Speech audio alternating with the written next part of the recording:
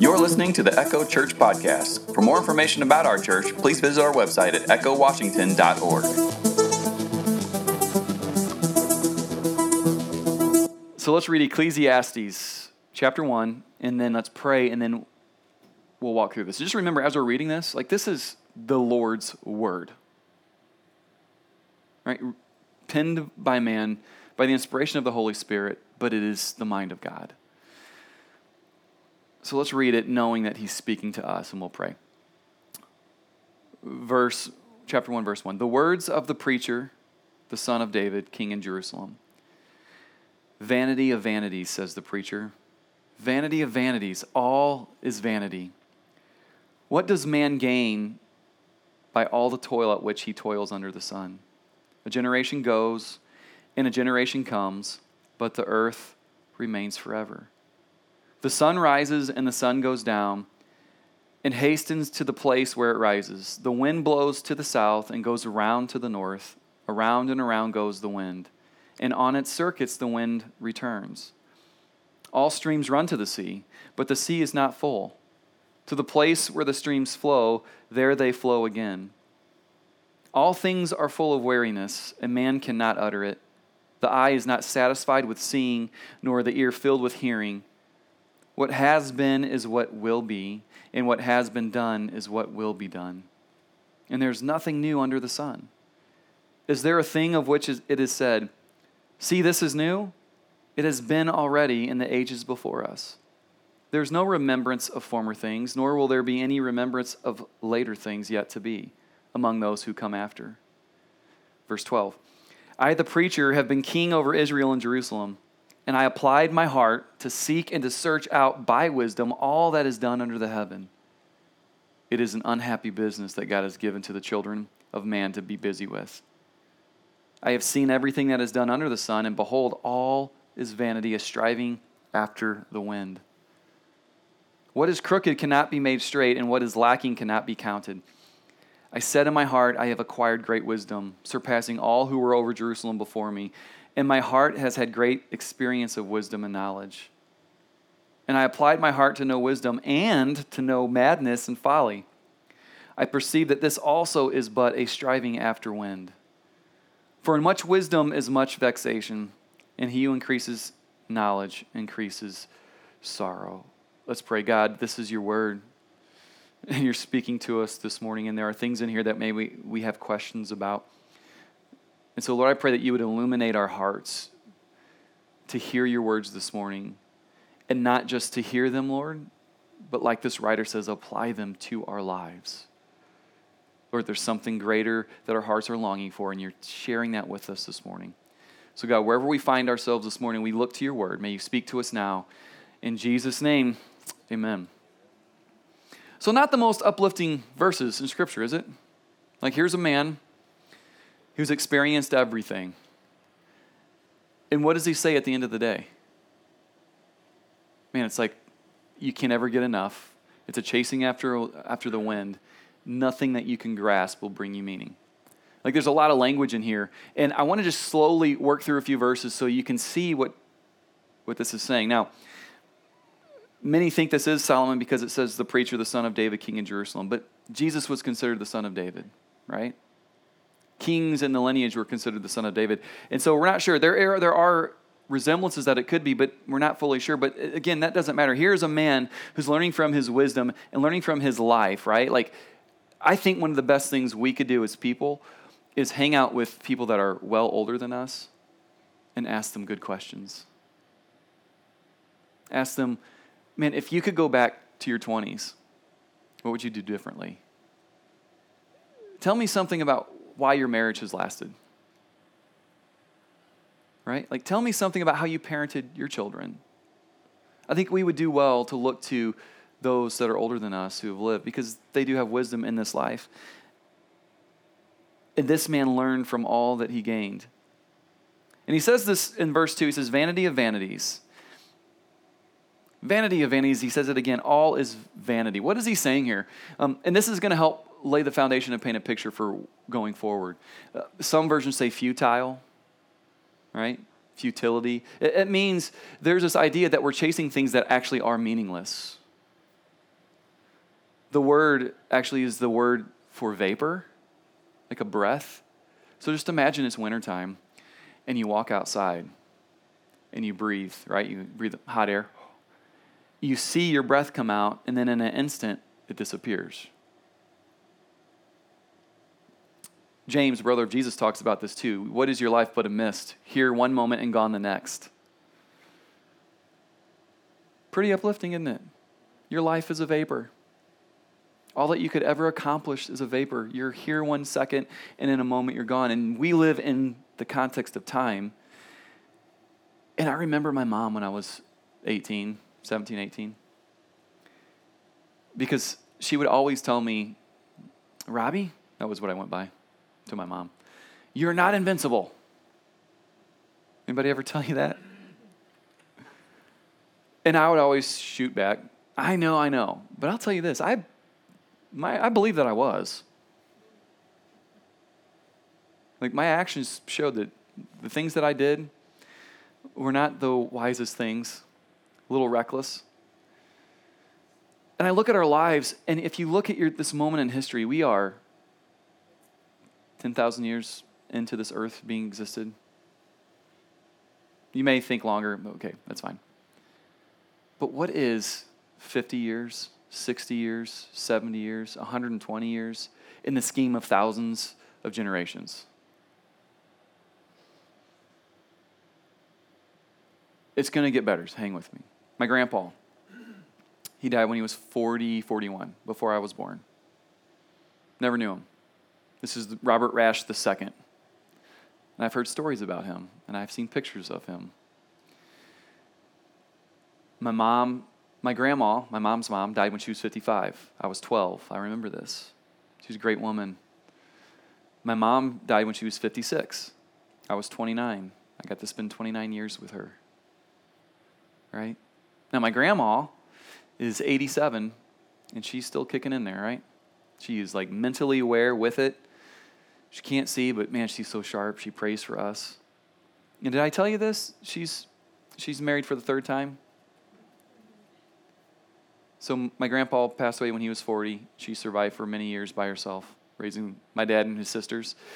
And then she married the grandpa I knew, and then he passed away, and then she married Al Johnson, who's a sweet man who's 91.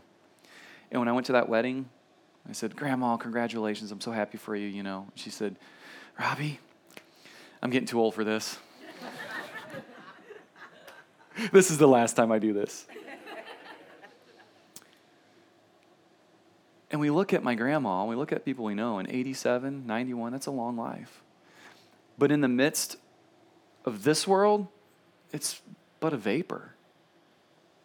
We talk about legacy. If anyone ever talked to you about legacy, what legacy are you going to live? Like, we like to place blame on those who've come before us for our behavior now. Well, my dad didn't do this. Well, my mom didn't do this. Well, I didn't get raised. Can I say a hard word to you? It doesn't matter. You, by the grace of God, have the ability to change the trajectory of your life.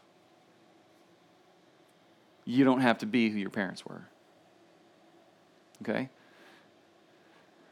And I say that with grace, knowing that it's difficult. We talk about legacy. You want another harsh word? You will be forgotten. In this world. Aren't you so glad you came to church this morning? Like, we like to think that our legacy will last and roll. And I know that in 2 generations after I've passed away, my great-grandkids might talk about their grandpa, but they won't know me, and then I'll be forgotten. Sure, there are people in history that we still talk about, right? I mean, we're talking about Jesus 2,000 years ago. We talk about Napoleon. We talk about these famous people in history, whether they do good or bad. Usually is what they do is bad. But they're the exception. They're the rarity. And one day they will be forgotten. My point in saying this is this preacher in Ecclesiastes, as he's gathering the assembly of, this is what the Greek word for church is ekklesia, meaning gathering. The Germans are the one that changed it to church. So thank you, German people. But ecclesia is the Greek word that means gathering. We get it from the Hebrew word, which means the assembly. Ecclesiastes means a gathering of the people. And this guy is gathering his people, and he's teaching them. And the first thing he says is, man, it's all futile, all your life. Not the words you want to start out with the sermon.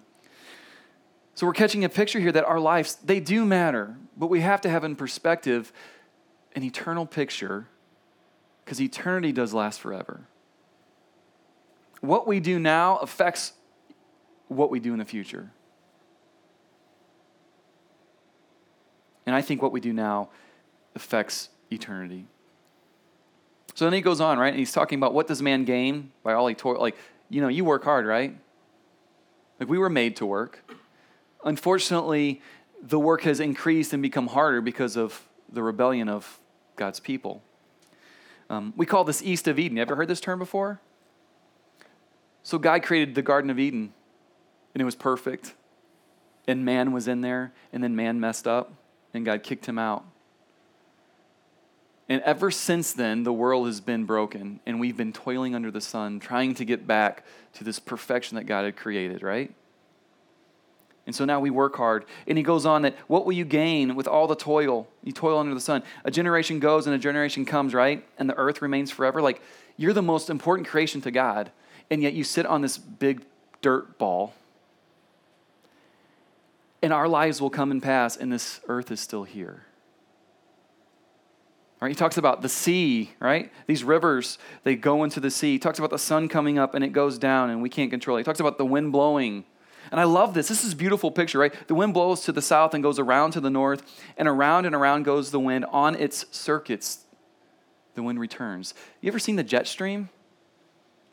You ever seen the meteorologist, like when you're watching them and they have like it's a low pressure here and a high pressure here and you see it? Have you ever actually seen it out in nature? Like, I've seen it. It is the weirdest thing. It's like you can see where the wind is like moving. And I find that here in the Bible it talks about the wind on its circuit. I have to believe that's what he's talking about. Like, I think they saw the wind in the air moving. All things are full of weariness. Like, this is what he's saying here. It's like the sea never gets full, no matter how much water runs into it. The wind continues to move around the earth. Nothing that we do changes it. Yet there's significance to us. East of Eden, after we have been separated from God, we live in a cursed,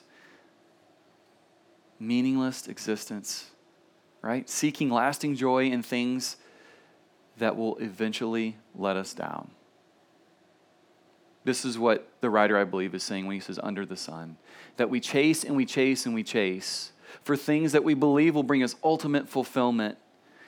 And in the end, they let us down every time.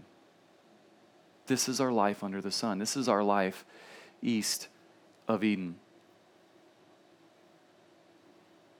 Now see if you can finish this sentence for me. There are two things in life you can count on. What are they?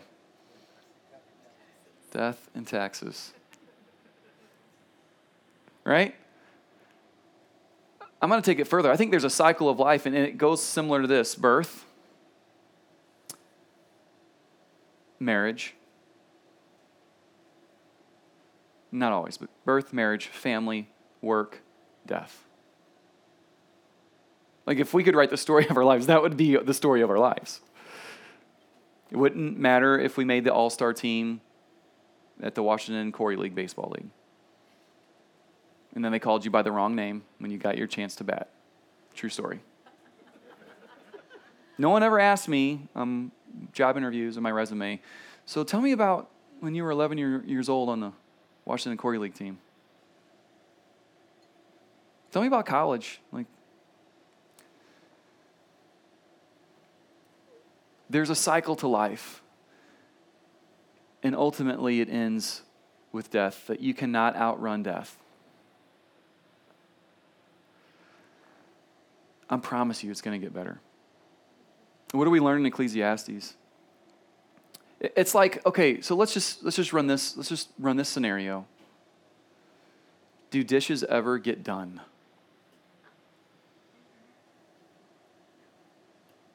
Okay, like I'm thinking of the stay-at-home moms. Any mom. You wake up, you do the dishes, and by the end of the day, guess what's in the sink? More dishes. You do laundry, you fold laundry, you put away laundry, and guess what's in the laundry basket at the end of the day? More laundry. It is like, you ever seen Groundhog's Day? This is this movie about this guy in, how do you pronounce the Pontuxie, Pennsylvania, right? The home of the gopher. And he gets a chance to live this day over and over again. He wakes up and he goes through the day, and he has to get it just right. And then he fails, and then he wakes up the next day, and it's the same thing happening over, the same encounters, the same conversations. And he's driving him bananas because he's trying to figure out, what is my point in life? And what does he realize at the end? He's sitting down with the woman he loves, and he says, I don't need anything else. I'm happy. And then guess what? It's over. But a lot of times our life feels like this. We get up, we go to the same job, we wear the same clothes,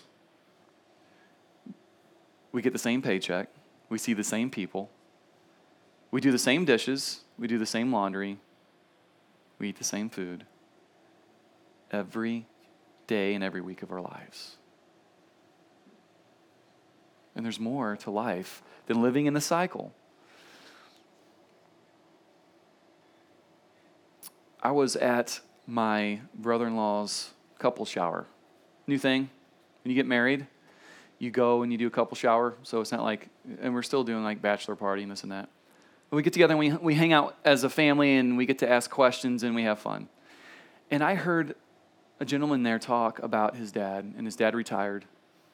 And he said, man, after he retired, like 2 years was enough and he was done. And I'm like listening to this conversation, but I'm listening to his conversation. I'm like, man, tell me more. I want to hear more about this. And what he said was his dad had retired, but he couldn't sit still. Like he couldn't fish and golf every day. I'm like, I'd like to try. He says, no, really, like it got to the point where that it wasn't enough, and he went back to work. Bertrand Russell, he was an atheist writer, I believe, and he talked about like life is so like empty, and it's like going to the ocean and staring into the ocean and realizing this is all there is. Hemingway talked about life is a dirty joke. That's what he said. Life is a dirty joke. And I think if this is all that life is, like if you're an atheist and you believe there is no God, this is all your existence, then I would have to say it is meaningless, because you will be forgotten. And all that you achieved is left on earth while you perish. Let's go back to junior high days. Remember No Fear shirts? Remember those? I never had one of those because my dad was good with his money. He didn't buy me needless shirts I didn't need. I remember wanting to get jeans with rips in them. You know what my dad said? I'm not paying that much money for jeans with holes in them. I'll put holes in your jeans you got. Like, dang it. Okay. No Fear was the shirt. And one of their taglines was, he who dies with the most toys still dies. No fear. Like, there's truth in that. There's a reality that you and I have to live in, that our lives are meaningful, but one day they will end. And what did we pour our lives into? What are we investing our lives into? I love what this writer says, because he says he asked for wisdom and he had all wisdom. And he said even in wisdom, it wasn't enough. It was meaningless. And then he said what? He had madness and folly. Like he chose to follow the world. I mean, I'm thinking like the prodigal son. I'm going to go waste my inheritance. I'm going to go do everything I physically can. And what happens? He says, it's a chasing after the wind. It's always unfulfilling. If this is Solomon, guess how many wives he had? Anybody Bible scholars in here? 700. I'm not lying. You know how many concubines he had were like wives, but they just weren't technically married? 300. 1,000. And he's the wisest man on earth. He didn't find fulfillment in that. He didn't find fulfillment in the wisdom he had. This is a dangerous thing because we can look at the world and be like, they're so foolish. They're so living for the wrong thing, right? And we get this self-righteousness built up in us, and we look at our Christianity and we put our righteousness in our Christianity. The Pharisees did this. They thought that by following the rules, and there were many, that in that they would find meaning. But guess what? They never found the meaning because outside of Christ, there is no meaning. There is no purpose. There is no hope. God wants to expose the meaninglessness of life in a cursed world in order to create a hunger for something better. Okay, now, this is key because there are many good things and gifts that God gives us, right? He didn't have to create you with taste buds. We could have been in the Matrix, eating slop. Right? Remember that? They didn't know because it was all digital and they programmed you to taste things. He could have made us that way, that we didn't actually have taste, but he gave us these taste buds that are so, they're amazing. I know a guy who's a coffee roaster, a master coffee roaster. You can take a bean from anywhere in the world and you can give it to him and he can smell it and taste it. And he can tell you not just what continent it's from, not what country within that continent, but what region within that country within that continent. Just by tasting the bean. You know, wine has 26 different flavors, and he says coffee has like 300 and something different parts to it. I could be way off, but it's like that extreme, right? Like our taste buds, eating food is a gift. I can eat that medium rare steak. Man, it's good. But if I start worshiping that steak, then I've just made a good thing, a God thing, and then it becomes a bad thing. Right? The hobbies that we have, those are good things. They're meant to be enjoyed. Youth sports, I'm not trying to bash. They're good things. I like seeing my kids play things and enjoy them. I like seeing your kids play things and enjoy them. But when they become a God thing, then it becomes a bad thing. Clothes are not bad. Having a certain way you look is not bad. But when that becomes more important than having God centered in your life, it's a bad thing. God wants to expose the meaninglessness of a life in a cursed world, right? This world is cursed. Would you agree? Can we go back to Genesis 3? That ever since the fall of Adam and Eve, the world's been spun in motion and it's been broken. That's why when you go pick a rose, you have to be careful because there's thorns on the rose. Guess what? Pre-fall, I don't think there was thorns on the rose bush. Pre-fall, I don't think there were thorns on blackberry bushes. Pluck them and eat them and not worry about getting stuck. Before the fall, the lamb played with the lion. But because of the fall, we live in this cursed world. And because of that, in order to create a hunger for something better, this is what God is teaching us. This reminds me of Matthew chapter 5, verse 6. This is Jesus' Sermon on the Mount.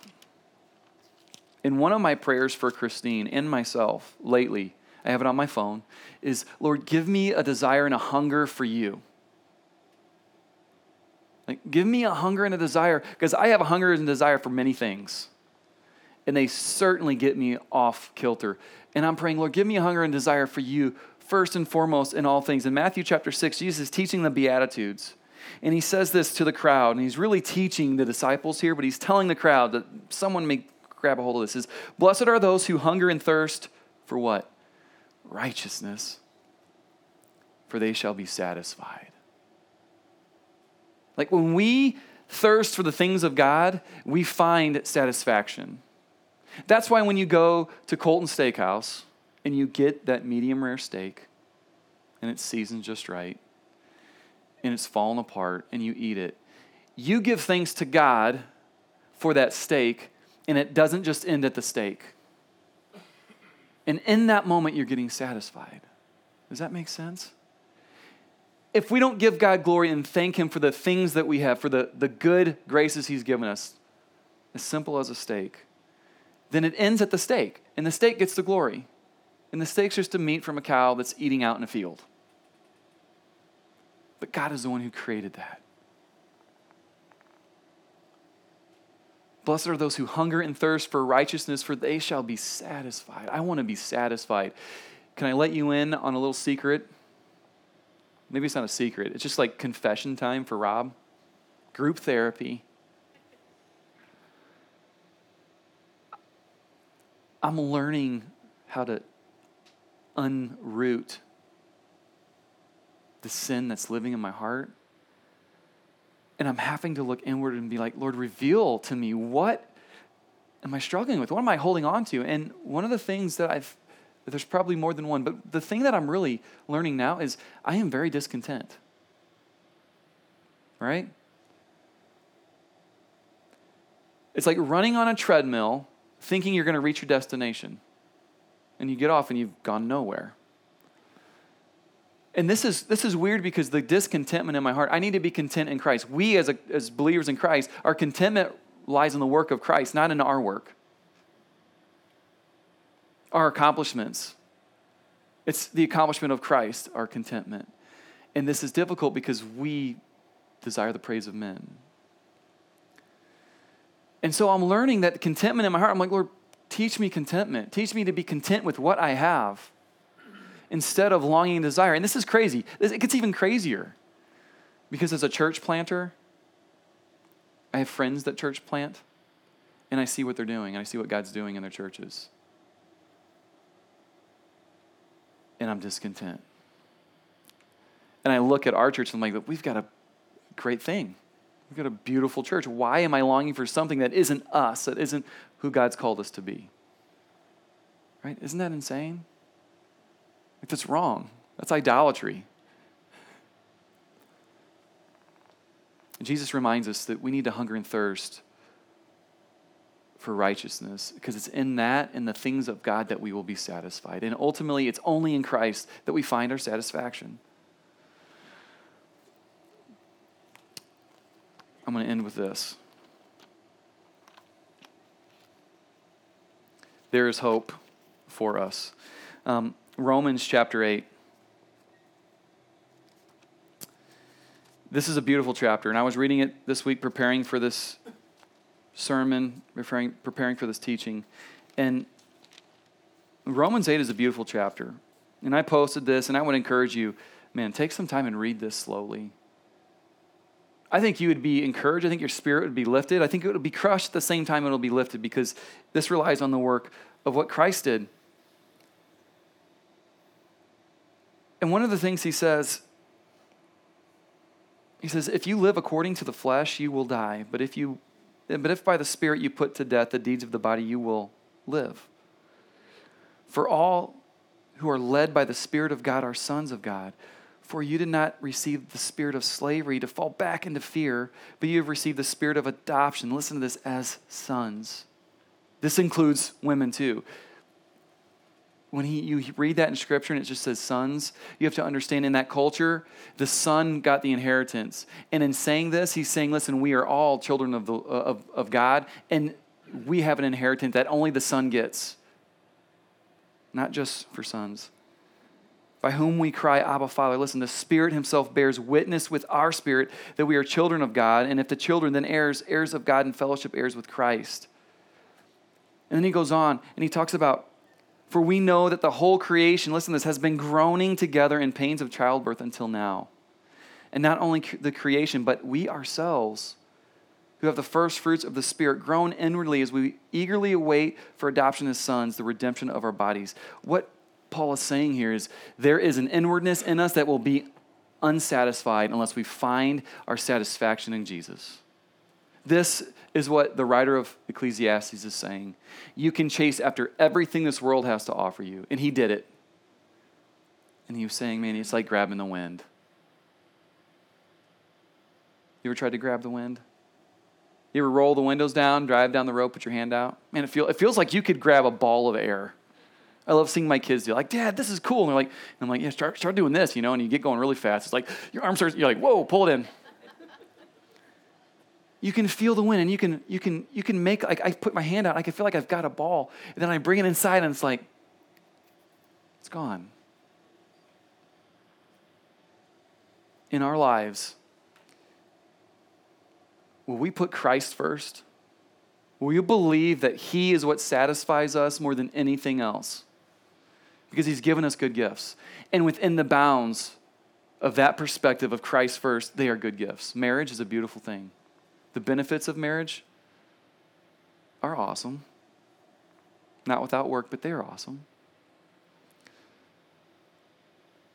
Eating good food and having taste buds is a good thing, but it's not a God thing.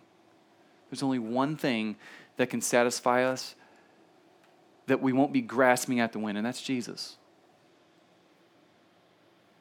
The young people, he is the only thing that will satisfy you. I spent my life chasing him and chasing things. Guess who's still there for me? Jesus. Not my dreams, not my goals. Those are good things. He is the only one. My marriage with Christine is a great thing. But she cannot satisfy me like Jesus can. This church, if it grows and does crazy stuff, cannot satisfy me like Jesus can. Your dreams, your goals will not satisfy you like Christ can. This is our prayer. I have a prayer for us, and I want to ask you to pray this prayer, that you would cry out to him in confession. Like, let's just be honest. Let's have a moment of transparency. That we would cry out and confess to him that we have tried to find meaning in something or someone other than him, and then find our meaning in him. I remember thinking I couldn't be single. I remember praying in my apartment as a youth pastor in O'Fallon, Missouri. I wasn't really praying. It was just letting God have a piece of my mind. And the Lord, like, my phone rang and I answered it in the midst of my lashing out at God. And it was one of my best friends saying, "Hey, do you know this Christine girl? I think you guys should go out together." Was it because I prayed? Probably not. Like, I don't know. It just happened. But I felt like being married would bring me satisfaction and fulfillment. And guess what? It can't. Not like Christ can. So wherever you are, the thing that you're struggling with, the thing that you're chasing and pursuing, college degree, money, 2,500 square foot house on 5 acres. Not that that's what I want, I'm just saying. With goats and chickens. No neighbors. Car that runs. Right? Clothes that still fit. Whatever it is you're chasing, I want to remind you, like, we're reminded that only Jesus, that's his place.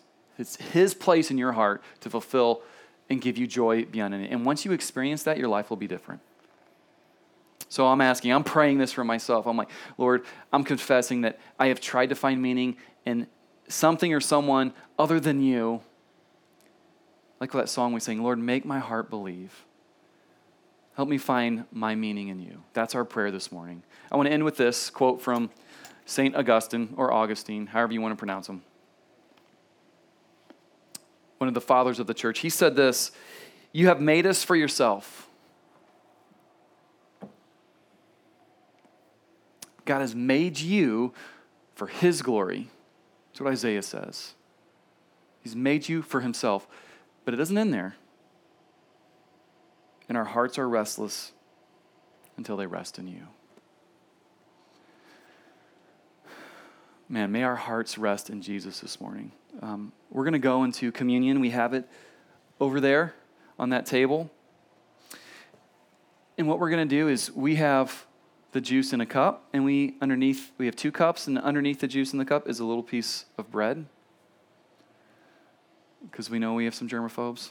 It's cool. You take that and you pick it up.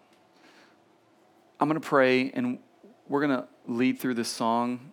And it's in this time that we're asking you to commune with the Lord. This is his supper. This is between you and him for those in Christ. We take this as a reminder, as a memorial. Jesus said, remember me when you do this. And so we remember him. We need to be reminded. He's better. Jesus is better. So as we do this, this will be a time I want to encourage you. This is going to change from week to week. Sometimes take it and hold it. We're going to take it together. Today, I'm just going to ask you to take it and take it with your family. Take it by yourself. This is between you and the Lord. I took it with Christine earlier because I knew I wouldn't be able to take it, and I prayed with her. And I want to encourage you, if that's what you need to do that. But I love it. I love it that I can taste the forgiveness that I need to believe, I need to be reminded. You are forgiven, past, present, and future. So we're going to do that this morning while we sing. Let's pray, and we'll continue to worship. God, thank you,